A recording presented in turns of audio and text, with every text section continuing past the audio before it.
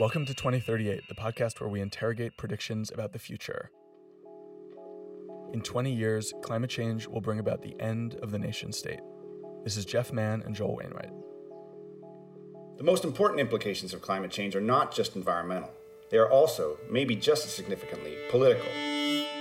As climate change becomes harder and harder to ignore for the capitalist nation-states and their elites who dominate the global order, which is clearly happening right now, how will they respond? The answer is a form of binding authority that can stabilize, as much as possible, the current global order by addressing the risks posed by climate change. This is Climate Leviathan, and we can see the drive for it not just in the capitalist leaders of the West who gather every once in a while in Copenhagen or Paris, but also in the groundswell of desperate hope that animates progressives all over the world every time there's a new climate summit. And it is enamored with utopian technical fixes that will somehow suck carbon out of the atmosphere or reflect the sun's radiation so we can keep going exactly as is. It's never going to work because it's unquestioningly capitalist when capitalism is the origin of much of the problem.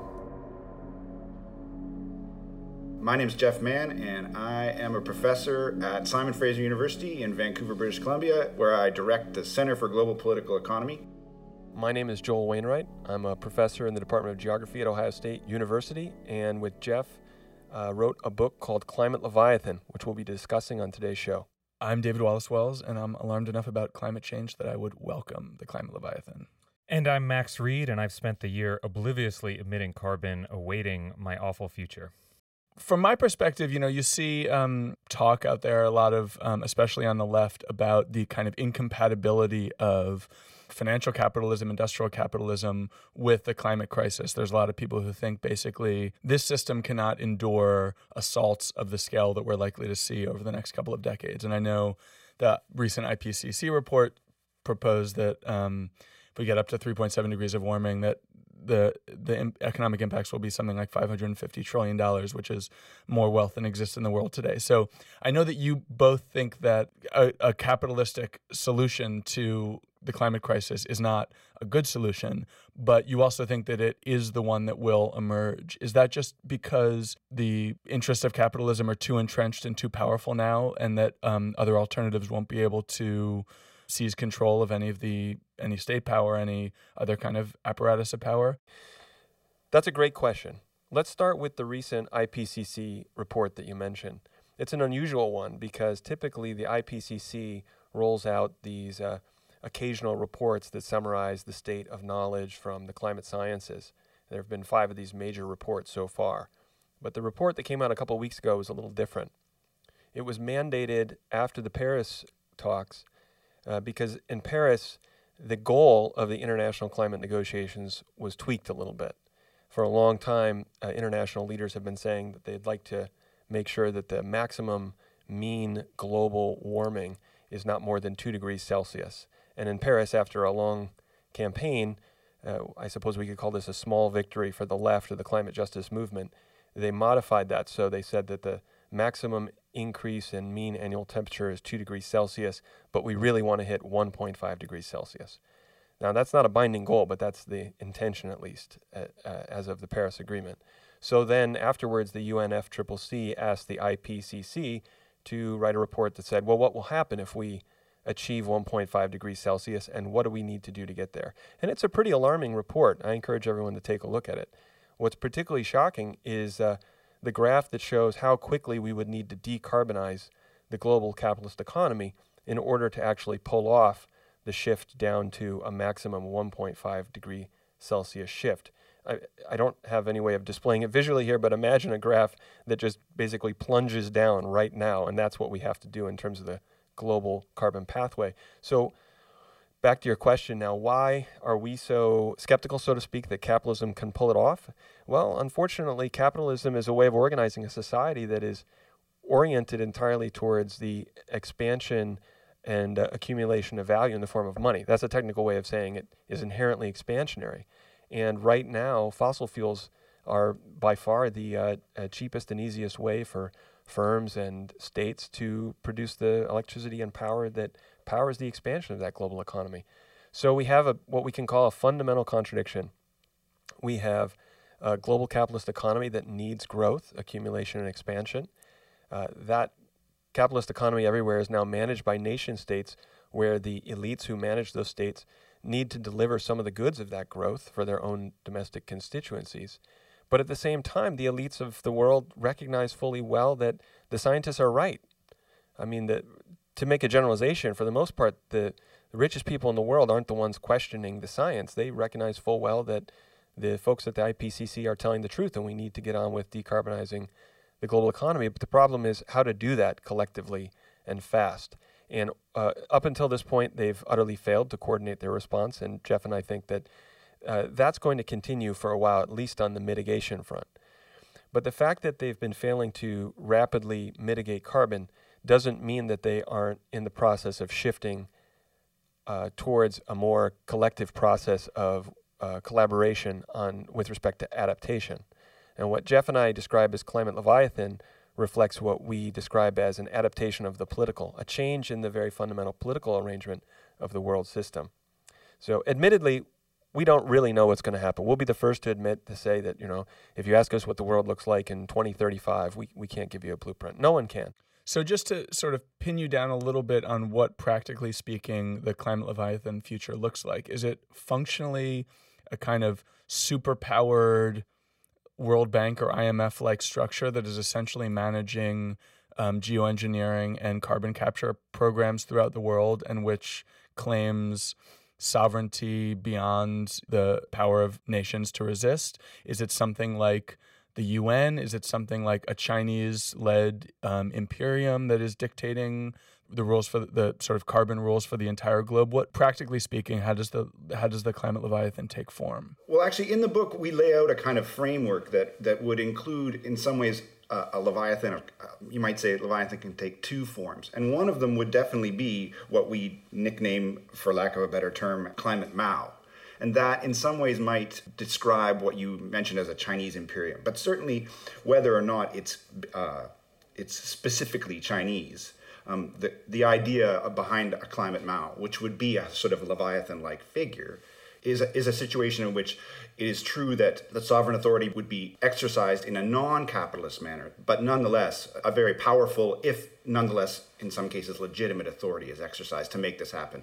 But the more important prediction, for lack of a better term, even though I think both Joel and I are a bit iffy on that word, but the form that we're sort of more interested in talking about is a capitalist Climate Leviathan, which would definitely take a form maybe closer to something like you described as something like an IMF or World Bank or WTO, but with more authority. The power, basically, like Leviathan, to make the decisions on the carbon front, you might say.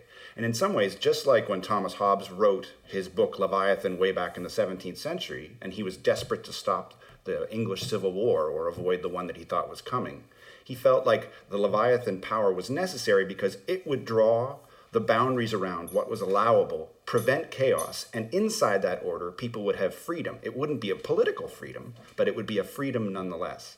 And I think that the capitalist Climate Leviathan that Joel and I are trying to describe is in some ways an idealized form of this at a planetary scale, where Leviathan would have the power and the legitimacy to make the authoritarian decision on climate front, on the things that will save the planet. It will arrogate to itself the claim to be able to stand for all of humanity. And under that, an order will exist that, might contain something like what are currently nation states. It might contain a variety of social arrangements. We, of course, as Joel said, wouldn't want to presume to say. But we do believe that the form of authority that is increasingly deemed to be necessary will be one that takes a Leviathan-like shape. So in a situation like this, and I recognize that you guys are wary of making specific predictions, but what's the fun of a podcast called 2038 if we're not making specific predictions? So one thing I'm wondering about with Climate Leviathan is how you guys envision the Leviathan deriving its authority. Obviously, especially when we're talking about Hobbes, we have to be thinking about force. So there has to be some kind of military order here. Is this the kind of thing that more powerful nation states are going to enforce on smaller ones? Is it the kind of thing that there is an outside force? What prevents somebody from trying to escape the Climate Leviathan or a polity of some kind, a municipality, a nation state? It's another great question. First of all, when we speak of Leviathan, we don't necessarily mean a thing such as a specific state institution, but we're describing or trying to describe a political condition whereby we have a form of sovereignty which is genuinely planetary. Which brings me back to your question. Every state that we know of in the history of the world has always involved, to a certain degree, force, rule by force. In fact, Max Weber famously defined the state as a political community or a human community where an ensemble of actors have a monopoly over the use of force. However, we all know that no state can rule for any length of time exclusively by force. There have to be means by which to persuade people to actively consent to the form of rule that exists. Antonio Gramsci calls this hegemony. So the question then restated might go something like this. What sort of ideological or theoretical or political qualities might the hegemony of a climate leviathan express?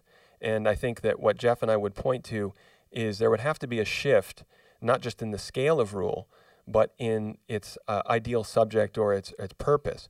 So one of the qualities that we see in all modern nation states is that the state claims to do what's best for its people. And its people are typically defined by territory, race, culture, etc., language.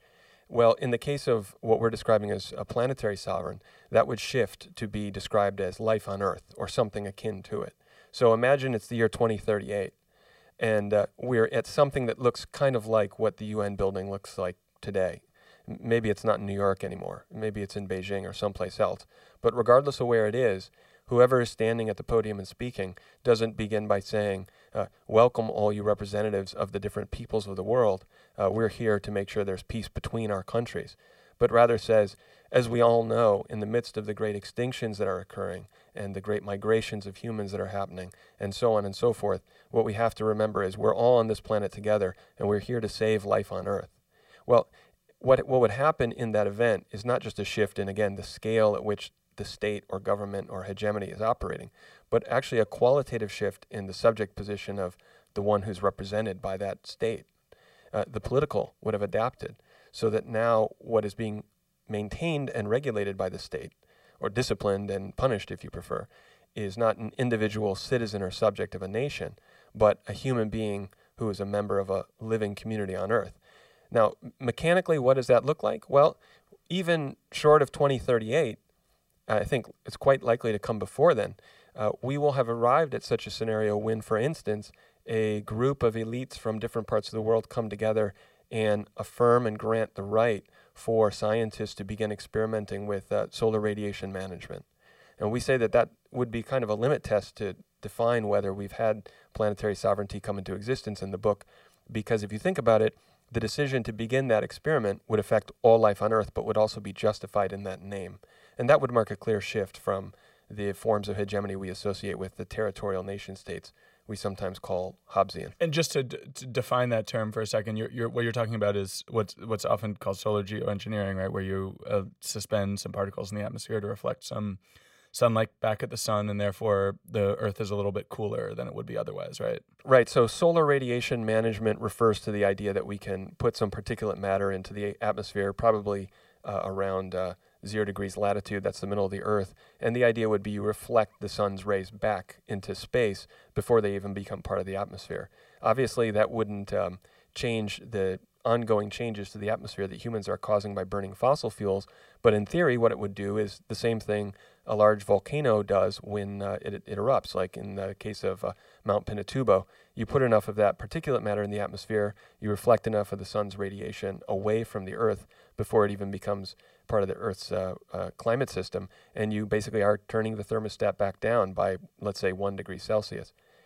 When this rolls out, it will be justified in the name of, I repeat, saving life on Earth, or trying to buy us time so that we can do something to save species and save poor people and so forth and so on. But obviously, even if it was carried out by an individual state, it would involve acting in the name of everybody on Earth. And in that way, it is a kind of different sort of sovereignty than what we're accustomed to. A lot of the talk about global coordinated action has focused around mitigation and then also solar radiation approach. And I wondered how you saw carbon capture playing into that. I mean, for our listeners, this is, basically huge plantations of machines that will suck carbon out of the atmosphere. So while it would be much more expensive than anything having to do with solar radiation, it would also not just be temporary. And for that reason, I can see it becoming a sort of part of a capitalist bargain where we set aside some trillions of dollars every year to just neutralize all of the emissions that the industrial system is putting out, rather than dealing with the direct problem of that industrial activity. And since it is more expensive, it imposes more of a cost on the elites and everybody else. But I wondered how it fits into your thinking. Does it seem more plausible, less plausible to you than an approach based on solar radiation? How do you see carbon capture fitting into the picture? We don't have a lot to say about carbon capture and storage, if I'm completely frank with you. I mean, in the book, it pops up twice, I believe. Both times, I think we say in so many words that it will be the lifeblood or part of the core of a climate leviathan, precisely for the reasons you're describing. It seems like a way to buy time. You know, if you could create some really big machines that suck the CO2 out of the atmosphere and turn them into something inert and stable that you can bury in the earth, then why not do it on a vast scale? But as I'm sure you know, we don't really have right now the technical means to do this on a really vast scale. That doesn't mean it won't change. It doesn't mean a lot more money won't go into it, but it's just not something we've seen. What is, of course, a really significant related phenomenon in the world right now is afforestation or tree planting. I mean, a tree is a living being that sucks carbon out of the atmosphere and puts it into an inert form. And, of course, trees do a lot of other wonderful things, too. And so from around the early to mid-1990s, there's been a big push to support carbon and capture and storage, essentially in the form of forests. And this led to the so-called REDD program. Now it's REDD+.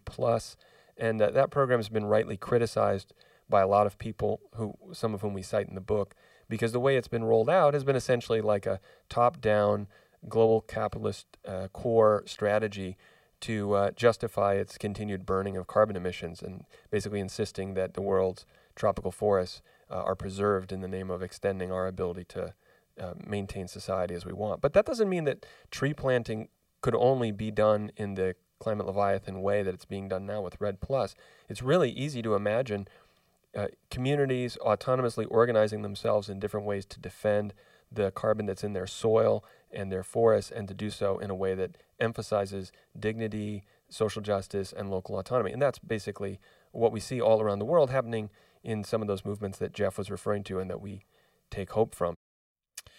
You mentioned the idea of a group of elites, or maybe even one individual crazy billionaire initiating a solar radiation management program as a sort of marker on the road toward climate leviathan. I'm wondering if you guys have other sort of markers, other things that would indicate we're heading down the path that you are predicting, or if there are other paths, and how we would know we were going down those paths. I think I can speak for Joel again when I say that we do see solar radiation management and the sort of geoengineering techno fix as something that is perhaps particularly appealing to the trajectory that we would describe as a capitalist climate leviathan.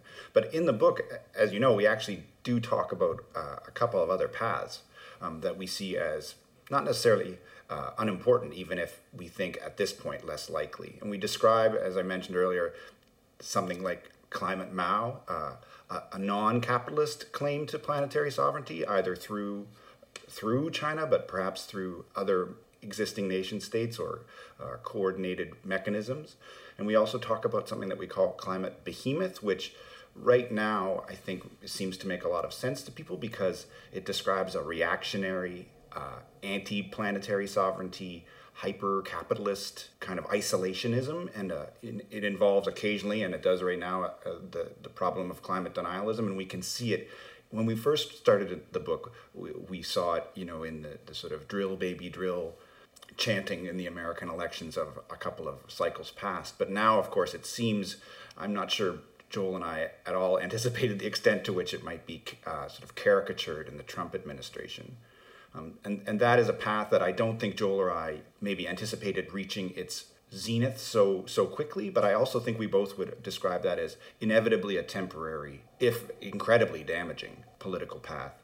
And then the final one we describe is the one that is the most difficult to envision, but we name it Climate X partly because we're not sure what it would look like, but it would be coordinated around a group of people who, as I mentioned in the opening of the show, would be people who refused to see the current order as the only way forward and were willing to consider alternatives beyond not just our current economic organization, but also around our current political organization, which is effectively entirely organized around a zero-sum game of territorial nation states that sometimes coordinate and sometimes don't, and have completely and utterly failed to address the problem of climate change.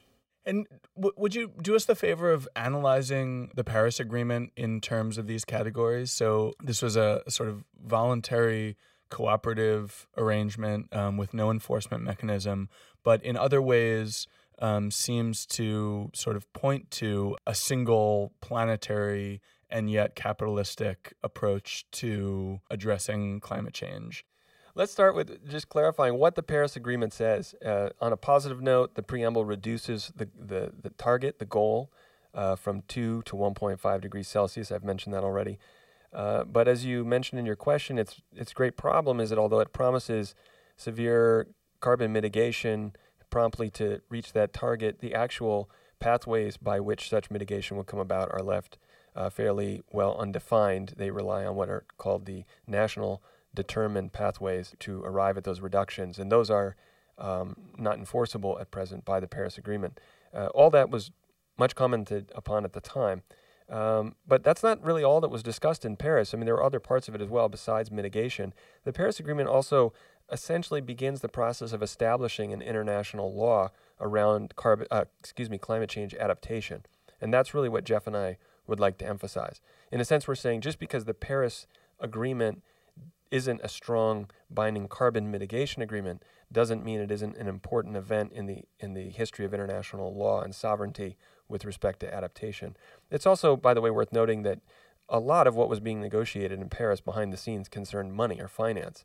Essentially, developing countries were asking the rich countries that caused the problem for money, a firm commitment on what they call loss and damage, a firm commitment that is that when, for instance, islands in the Caribbean are hit by hurricanes that are more powerful than before because of climate change, that they can turn to the rich countries of the world and get money to help rebuild. And by the way, the rich countries were generally not interested in making a firm commitment on loss and damage. It's in the text, but it's not a firm commitment.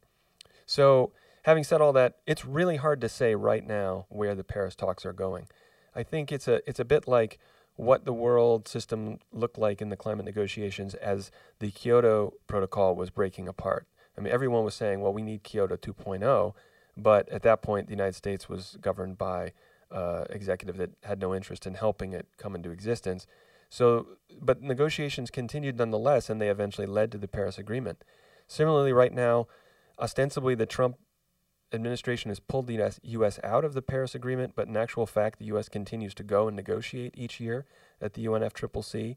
In fact, the diplomatic team is still led by the same person who was involved in those negotiations under Obama. So it's not really like Paris is gone. It's just that it's not advancing in quite the same way and direction that it was previously. But we think that if you look at the logic of capitalism and the logic of the elites, everything points in the direction of greater and greater international coordination, because the alternative is essentially much more serious conflict and much more serious violence and war. And at a certain point, that becomes a problem for the stability of the world system needed to maintain capital accumulation. So the sort of worst case Mad Max full dystopia scenario, you guys think people can't make enough money off of it, basically? I mean, am I putting it in too crude terms? No, you're neither Joel or I would want to write it off entirely, because that would be to claim we know something we don't know. But yes, we both think that the people who are making those predictions have not thought very much about how bad that would be for capital. Yeah, and you never want to bet against capital. Exactly. And history would suggest that it'd be a stupid bet. Well, so in the hopes of sort of ending on a somewhat more hopeful note, I was wondering if you guys could sketch out, and I know that you're hesitant to, but I'm just interested in a totally speculative way, like what a Climate X scenario would be that you guys would feel sort of the most hopeful about, I guess. Well, I think the first thing that I would want to emphasize is that it wouldn't be a scenario. I'm not to suggest that you were trying to say it would be one thing, but I do really feel like one of the main things that Joel and I want to emphasize is that the hope that we see, and it's not that we don't have any hope or see any hope, is not necessarily in some, reverse Leviathan, coordinated or directed, I should say, global movement that somehow coordinates the actions of all social justice concerns across the planet. I think we both think that X will take many, many forms, and the forms will be very specific to the places and times and histories of those movements. And I think that the evidence is that the really effective action on climate right now is actually happening at many different scales. It's not all local, though local matters a great deal, but a lot of it is happening around people who aren't paying attention to where the old institutional or political borders were supposed to matter or supposed to fix. And so we're seeing local movements, we're seeing movements at the level of the city, we're seeing large-scale peasant movements across the developing world. So we're seeing the possibility of a variety of responses that effectively, the one thing they share is a rejection of some sort of wholehearted faith in the capacity of a capitalist-led state to fix this for us. We're seeing people take on the task of, at whatever scale they feel like they can make a difference, take on the task of approaching the world in a different way. And so it's a multiplicity of scenarios, and some of them will be very tightly connected, and some of them won't be. And the hope is that we will, eventually learn quickly to cultivate and nurture these movements wherever we see them happening. That is the task: is to cultivate and nurture and encourage and speak out for those movements wherever they are. And to the extent that they're successful, then Climate X is beginning to be realized. But can I just add in passing too that I think we made it 45 minutes before anyone mentioned Mad Max. I'm going to say that I think that was Max that did that. It seems to come up all the time. It's worth observing that, unless I haven't seen the movie in like 20 years, but if I recall, the story is the dystopian landscape, post-apocalyptic, and there's a lone individual heroic figure who is ex-cop running around trying to avenge murder and make justice prevail in this extreme landscape.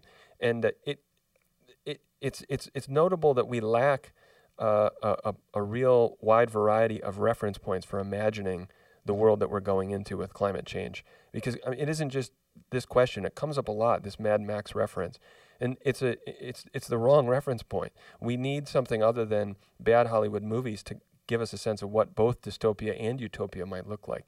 And if our book has done anything to contribute to the breadth of our collective imagination and thinking about where the world might go, then I think Jeff and I would feel like we contributed something useful. All right, thanks, guys. Thanks a lot, guys, for having us. We really appreciate it. Thank you.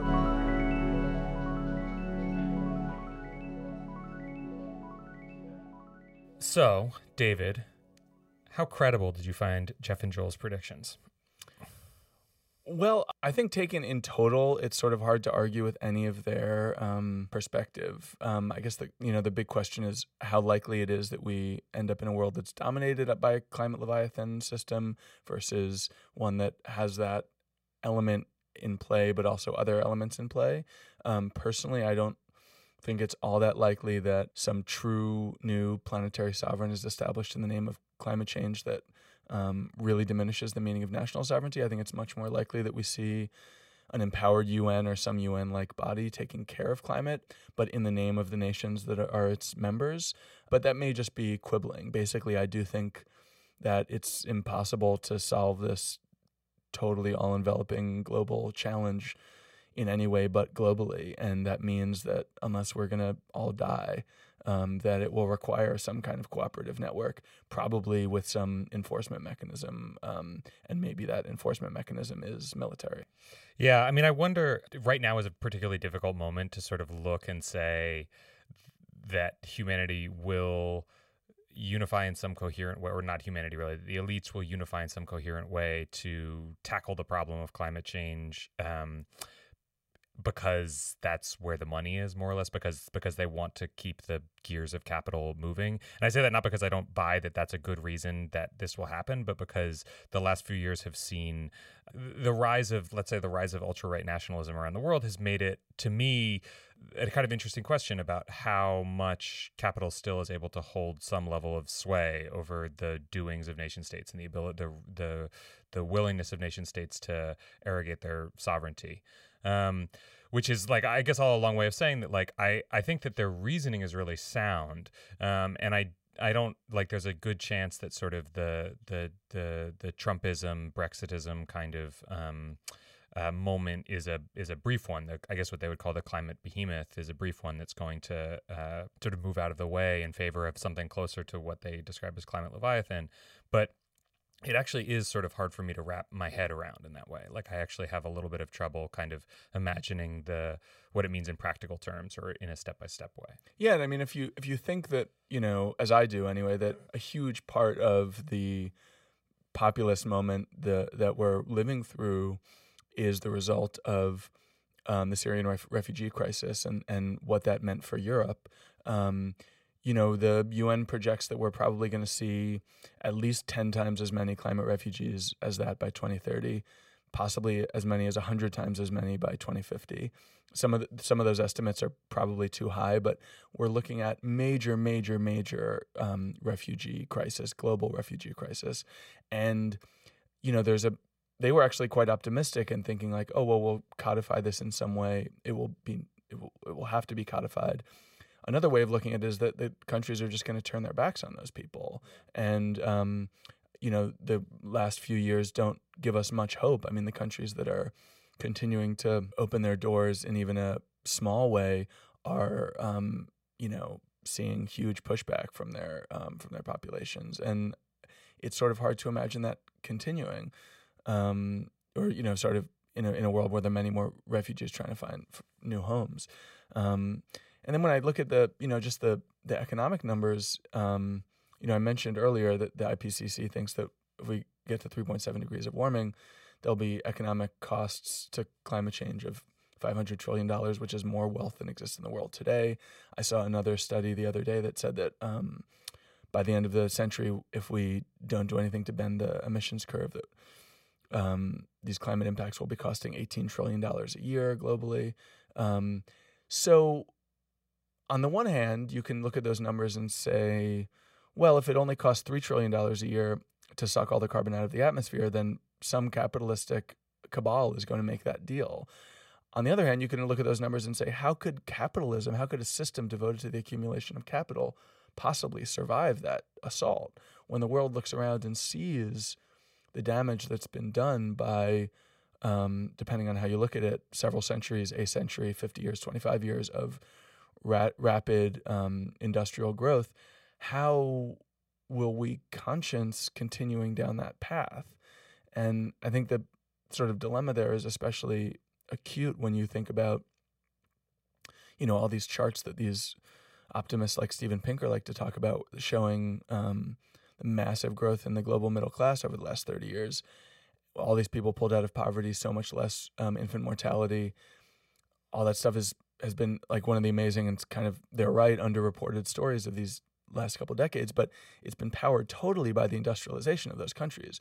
And so really, like, the whole idea of meaningful, dramatic economic growth as we've understood it over the last couple of decades has been predicated on fossil fuels. And when we start to see the damages that's done, I don't know, I just have a hard time seeing the capitalistic system as we know it endure.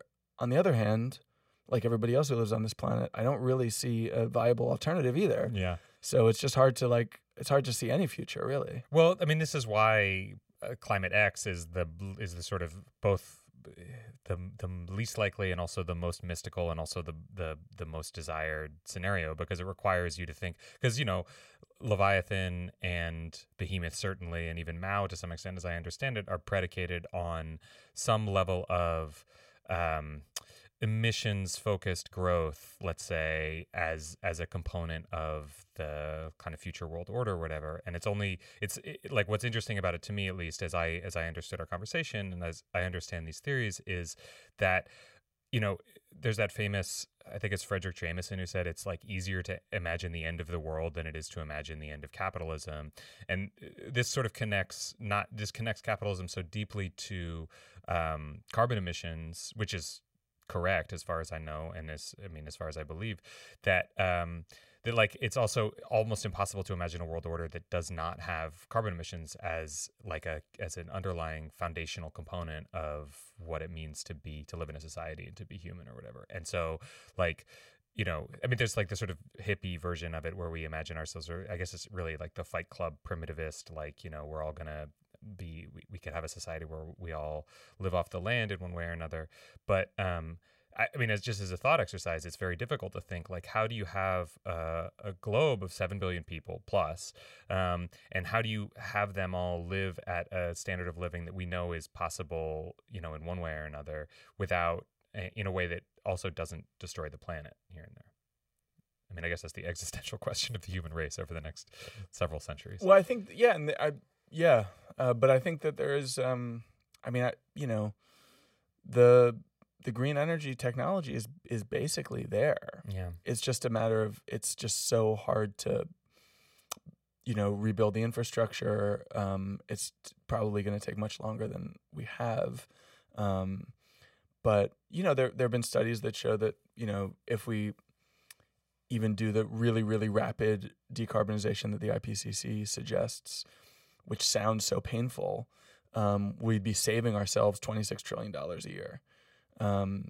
And, you know, it's the kind of thing where it's like, it's a massive upfront investment, but, like, you know, it'll be paying out very dramatically within a decade's time. That seems like, you know, a bargain that collectively we should be taking. Yeah. Which, like, I don't know if we should, like, skip over to terror, but, like, I find personally, like, they find the idea of a climate leviathan scary and unappealing, and I, as, like, someone with lefty sympathies, I sort of understand that. I also feel like, well, that would be great if there was like one dominant system that could just, like, dictate how everybody was, like, living. That would just solve the problem. That would be, like. And that, like, I'm all for that. I mean, I have to say the idea of somebody standing up in front of, you know, future UN and saying, you know, we have to protect all of humanity to which we all belong sounds, frankly, right now in this global environment, fantastic. Yeah, totally. Like, give me that, please, any day of the week. But can you even think of, like, a global leader who would, like, who talks in those terms? No, and I don't see anybody sort of rising to the occasion by any means. It seems, especially in an age of Donald Trump at the helm of the U.S., it seems like the global figure who's most likely to play that role is Xi Jinping. He's an authoritarian, and he has, like, 4 times as many people in the U.S., and he's, like, sees as Bruno told us in the previous episode, like, really sees his nation as owning the future, and sees technology as empowering and to the future of China. But that's a lot to put on one man, and it's certainly possible that China sees its, you know, in just crude nationalistic terms, sees its interests somewhat differently than we would like them to see them. Yeah, and certainly one thing I took away from our conversation with Bruno was that China is less inclined to have the kind of, as a nation state right now, is less inclined to have the kind of humanist, universalist kind of attitude that allows you to have a politics of global life or whatever. Not that I actually think the Chinese state would be writing off India or whatever, but that the relationship between each nation state is not so equitable as we might like it to be in some dream scenario like this.